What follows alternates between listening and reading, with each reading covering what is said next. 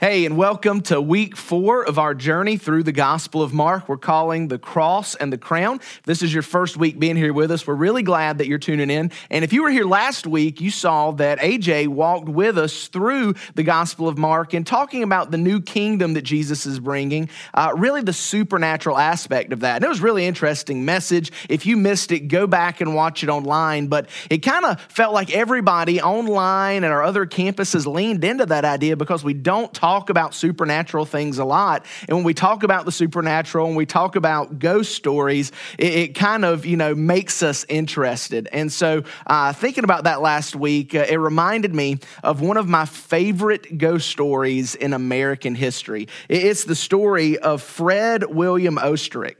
In 1913, Fred and his wife Dolly lived in Milwaukee. This is a picture of Fred.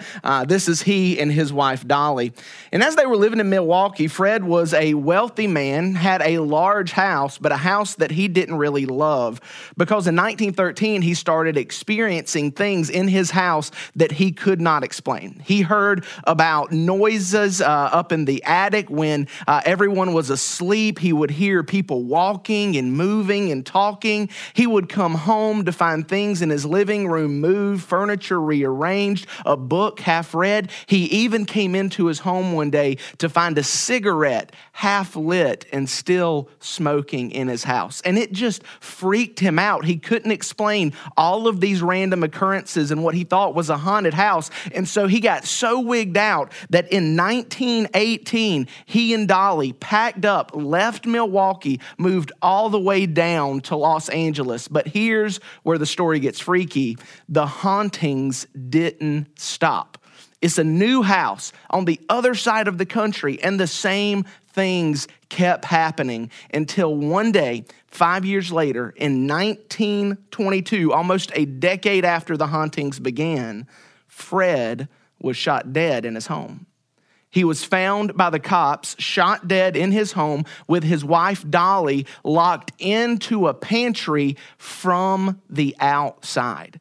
No one, the neighbors, once they heard the gunshots, ever saw anyone leave the house. They never saw anyone come back in. And for years, the murder went unsolved until the ghost was finally brought to justice. See, there was no ghost living in Fred's house. Who was actually living in Fred's house is his wife Dolly's boyfriend, Otto, who had been living in his attic for over a decade. It drove Fred insane. He thought his house was haunted, but it turns out that it wasn't a haunting. It wasn't the supernatural. It was an enemy inside his house all along that he never saw coming. And to tell you how crazy this story is, you can look it up for yourself. Dolly and her boyfriend got away with the murder because by the time anybody figured it out, the statute of limitations had run up.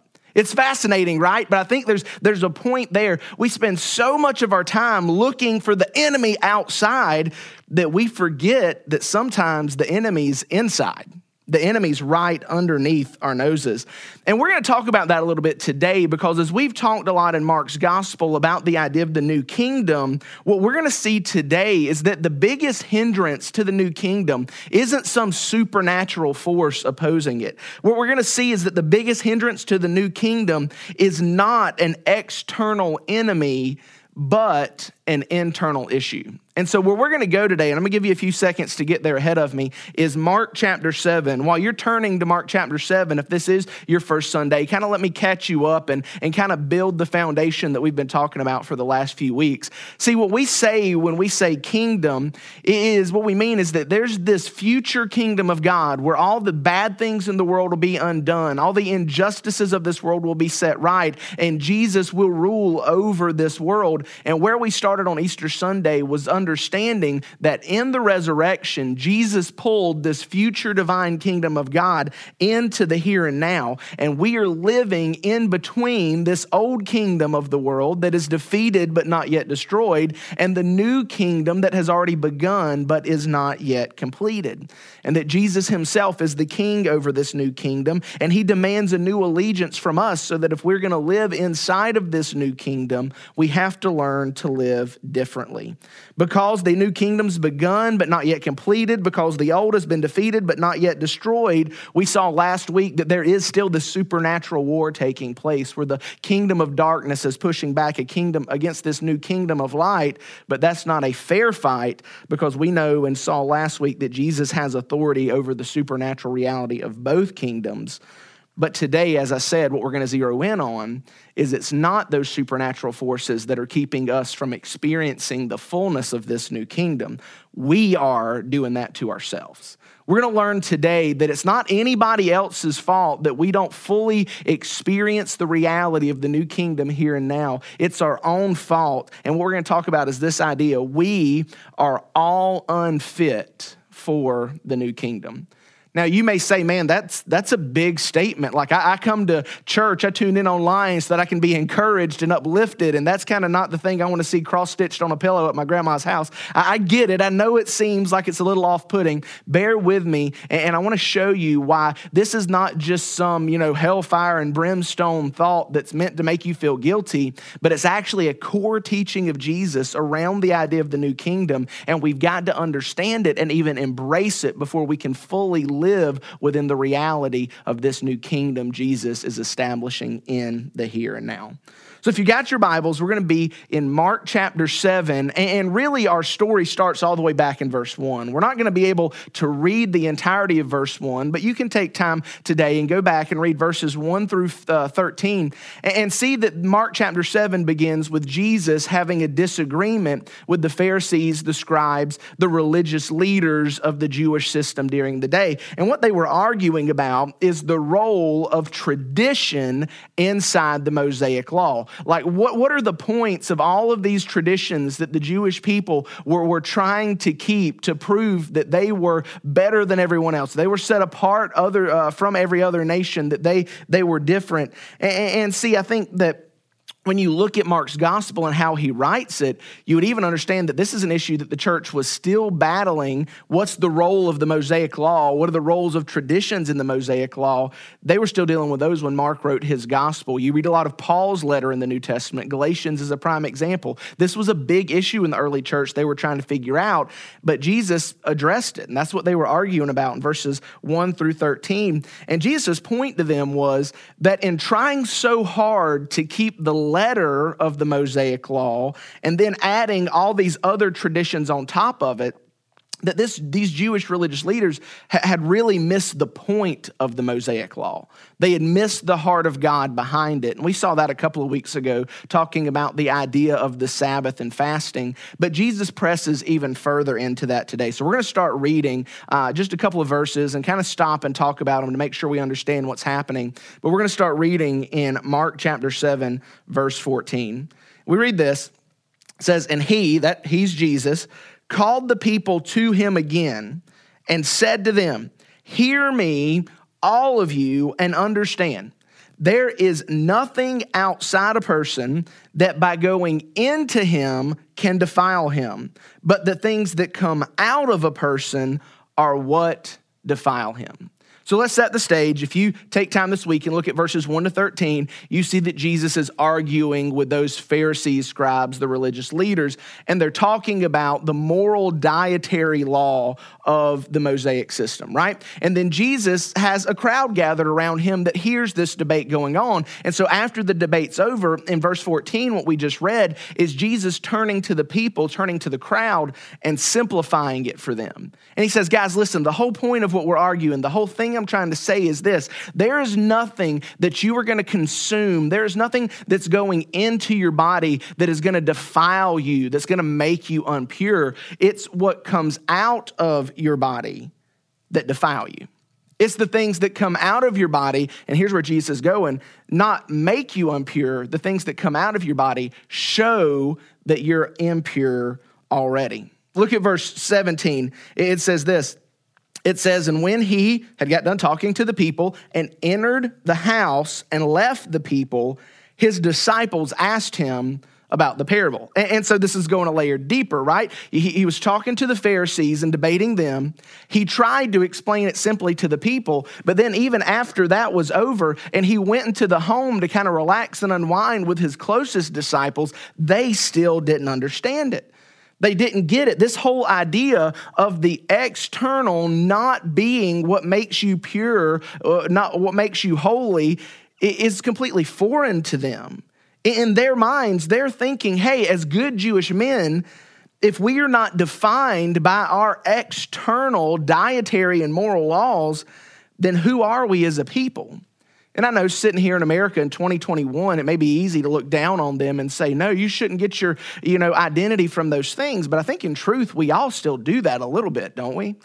We all still tend to find our identity from external realities, whether that be the things that we have, whether that be the things that we do, the appearances we keep, the images we put on social media. We tend to find our identity from these external things. That's exactly what Jesus' disciples were doing, and that's why it was so hard for them to get their minds around what Jesus was teaching. Well, let's go on to verse 18, where Jesus really unpacks it and lays it out for them. It says, and he said to them, his disciples, he goes, then are you also without understanding?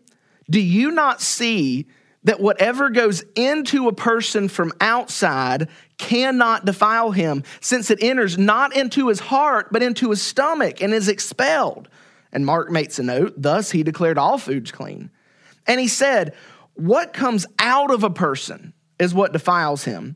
For from within, here's the key, out of the heart of man come evil thoughts, sexual immorality, theft, murder, adultery, coveting, wickedness, deceit, sensuality, envy, slander, pride, foolishness.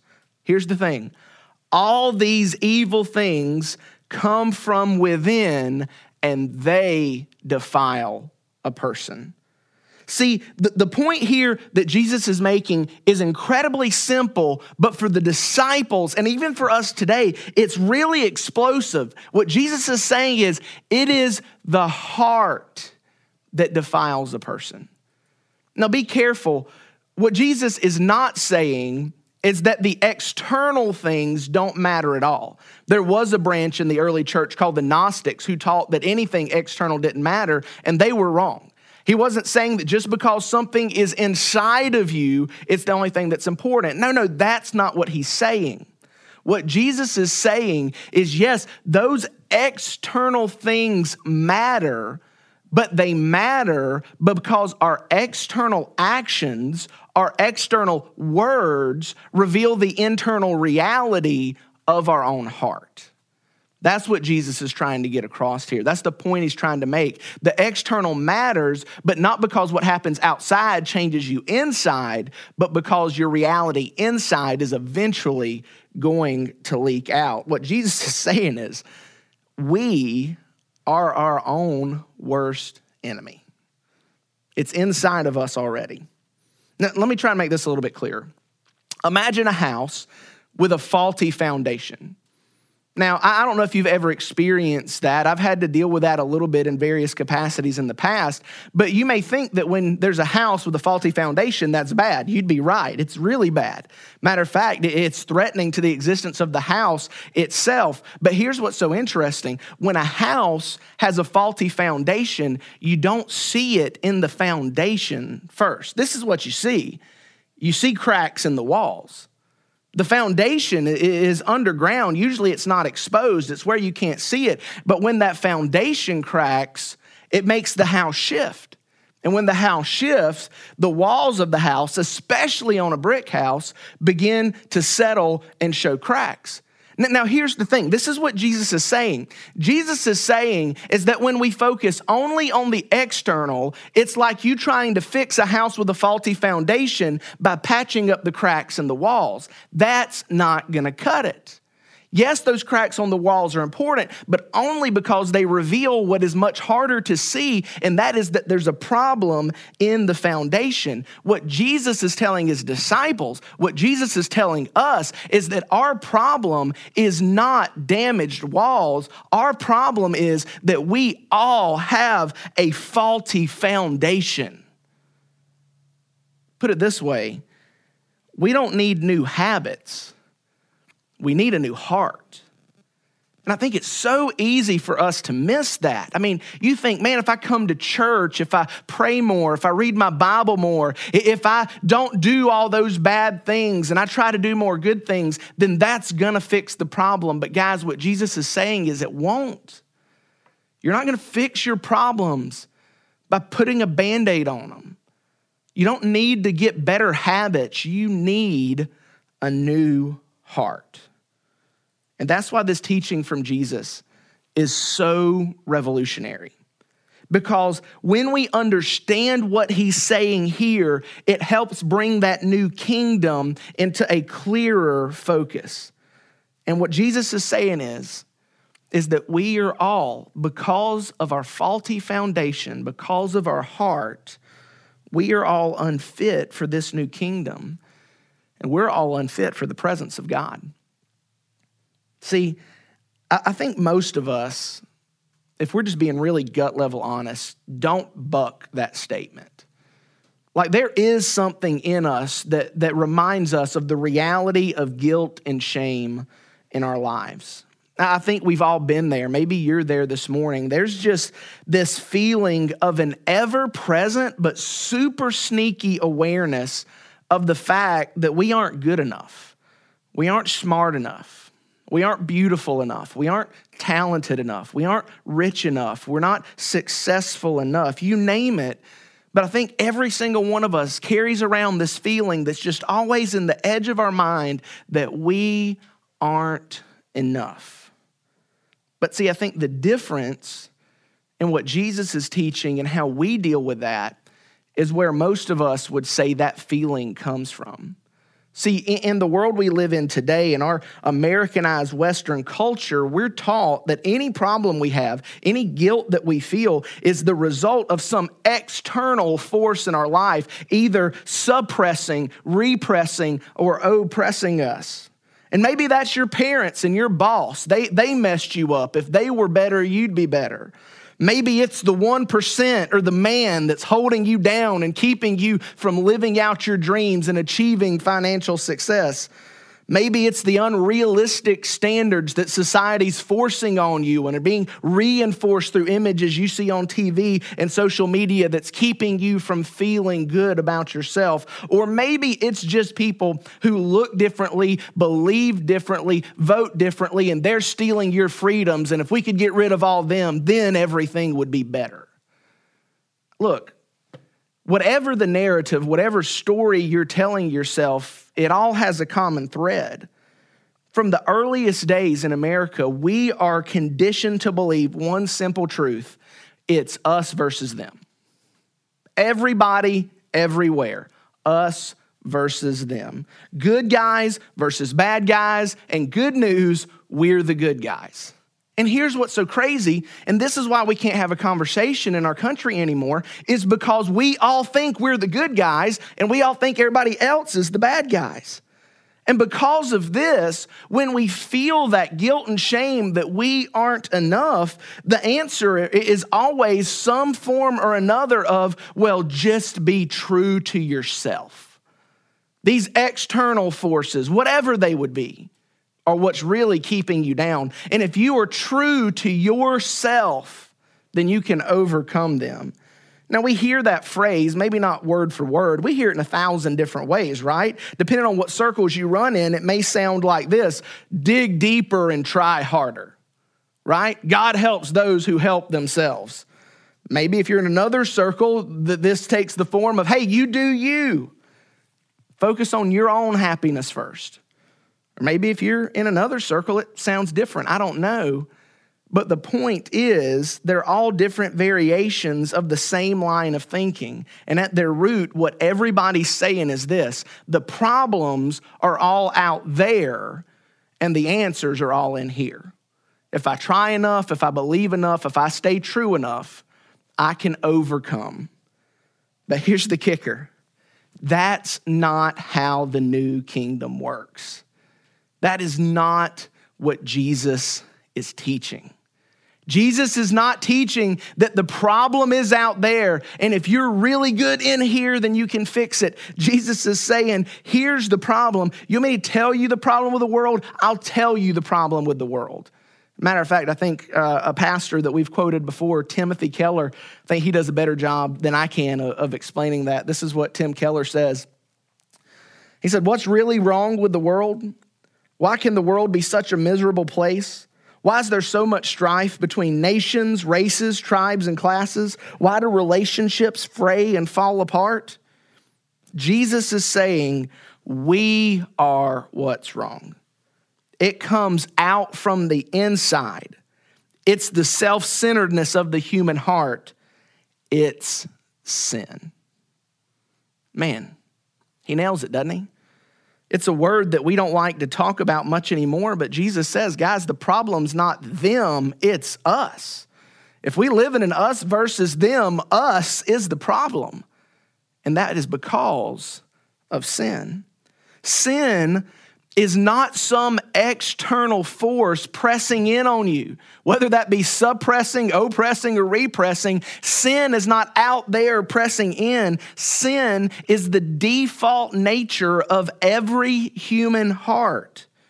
It's the poison that's deep in the well of our heart, and it ruins everything it touches. It is the hell-bent belief that our own self-sufficiency and our own self-superiority are the answers to all of our problems, despite the overwhelming evidence to the contrary. Sin is the problem, and sin is in us. And so I think what Jesus is teaching here is that you don't need a better view of yourself. You need a biblical view of sin. If we are really going to understand this new kingdom, how we live in it, and the implications that it brings to our lives, we don't need to think more highly of ourselves. We don't even need to think maybe even less of ourselves. We just need to have a biblical view of sin, that sin is something not out there. Sin is something in here for all of us. Every single person who has ever been born has been born with that heart poisoned by sin. I think we see it with kids, don't we? Say, whoa, what do you mean see it with kids? Put a kid in a room with white walls, give him a red crayon, come back 5 minutes later and tell me it's not sin. You know? How about this? Who teaches your kids to lie? I didn't do it intentionally. They learned it on their own. Why? Because sin is that default nature of our hearts. But look, there is hope. There is hope that comes from this new kingdom. And the hope is this, that the new kingdom came not to fix everything around us. It'll do that later. But the new kingdom has come. Jesus has come to fix what's in us first. Jesus didn't come to take away all those external obstacles that are keeping you from living your best life and being your best self. Jesus came to fix the internal condition of your heart that is poisoned and broken by sin. A friend, Danny Akin, president of Southeastern Baptist Theological Seminary, said it like this. He said there's basically only two approaches to religion, each of which can be summed up in a single word: do or done. And the world says the problem is out there and the answer's in here, what I can do. The Bible says the problem is in here and the answer is what Christ has done. He's dead on. See, you've got to get that. I hope that clicks with you this morning. If you just focus on the problems out there, and if you think the enemies of the kingdom are only out there and everything that's wrong in your life is out there, then you are going to be focused only on what you can do to overcome them. But the message of the gospel, the message of the kingdom, is that it's what you do that's the problem. Because your heart is poisoned and tainted by sin, because your foundation is faulty, because the enemy is living in your attic, you're never going to overcome it. You're never going to escape it. Your only hope is not what you can do, but what Jesus has done. That is taking your place on the cross that you deserved, so that by repenting of your sin and putting your faith in him, you can be given a new heart. This is so important. And if you haven't done that, look, today's the day. Maybe you've been tuning in for a while and you're just trying to figure this out, trying to really think about what you believe. But today, what we're saying just really resonates with you. I believe that's the Spirit of God working through your screen in your heart to say, no, this is what you need. This is the problem. You need to quit trusting your heart and start trusting Jesus. And we have people on Facebook, we have people on the website who are there right now willing to talk with you, pray with you, help guide you through that process of what it looks like for Jesus to give you a new heart. Or maybe you'd say, well, Chip, I've done that in the past, and so this doesn't really apply to me anymore. No, you'd be dead wrong.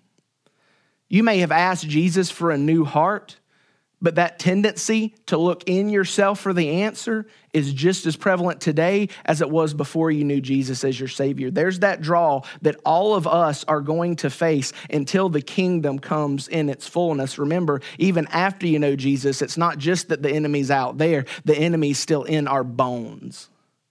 And so what we have to do is we have to understand that we are the problem. But that's good. It's helpful. It's hopeful. Because when we understand that we are the problem, it enables us to move beyond the traps and the lies of the old kingdom that would say, do it yourself. And when we move beyond the traps and lies of the old kingdom and trust Jesus to begin to make us fit for the new every day, we can better live in the reality of that new kingdom. So today, even if you've been following Jesus for years, maybe you just kind of need to have a realignment where you remember that your problems aren't out there. You're your own worst enemy. You have a faulty foundation. And just because you came to Jesus to get that foundation fixed the first time doesn't mean that you can fix everything else that's gone wrong since. No, you still need Jesus to work in you if you want Jesus to work through you. It's still got to be fixed. And we're in that process of sanctifying ourselves. That's a big word, right? Every single day, Jesus sanctifying us. And so if that's you, I hope that you'll kind of get that refocus, that realignment today, and that you'll begin to look again to Jesus to fix what's wrong. Hope you'll come back next week. We're going to press even further into this and see why Jesus is the only one who can give us a new heart and fix the problems that we can't. Before we go, let me pray for you. God, we're thankful for the time that you have given us this morning, God. And I pray that you would take your word and that you would use it to stir us, God, and begin to change our hearts. I pray that whenever we face trouble, whenever we face heartache, whenever we face obstacles in this world, that we wouldn't try to look deep within ourselves to find the answer, but that our eyes would go straight to you. That we would lift our eyes up to the hills where our help comes from, not within, but without. So God, I pray today for people who are struggling, who maybe have never dealt with this, who maybe this sounds radically different from what they thought Christianity was. God, I pray today that you'd help them not to look for better habits, but that they would trust you to receive a new heart by the death of your son, Jesus, on the cross and his resurrection from the dead. God, would you change them today? Forgive them of their sins and bring them new life. God, we're excited about what you're doing in this series. We're excited about what you're going to continue to do. And God, we're thankful that you're making us fit for this new kingdom here and now. In Jesus' name we pray. Amen.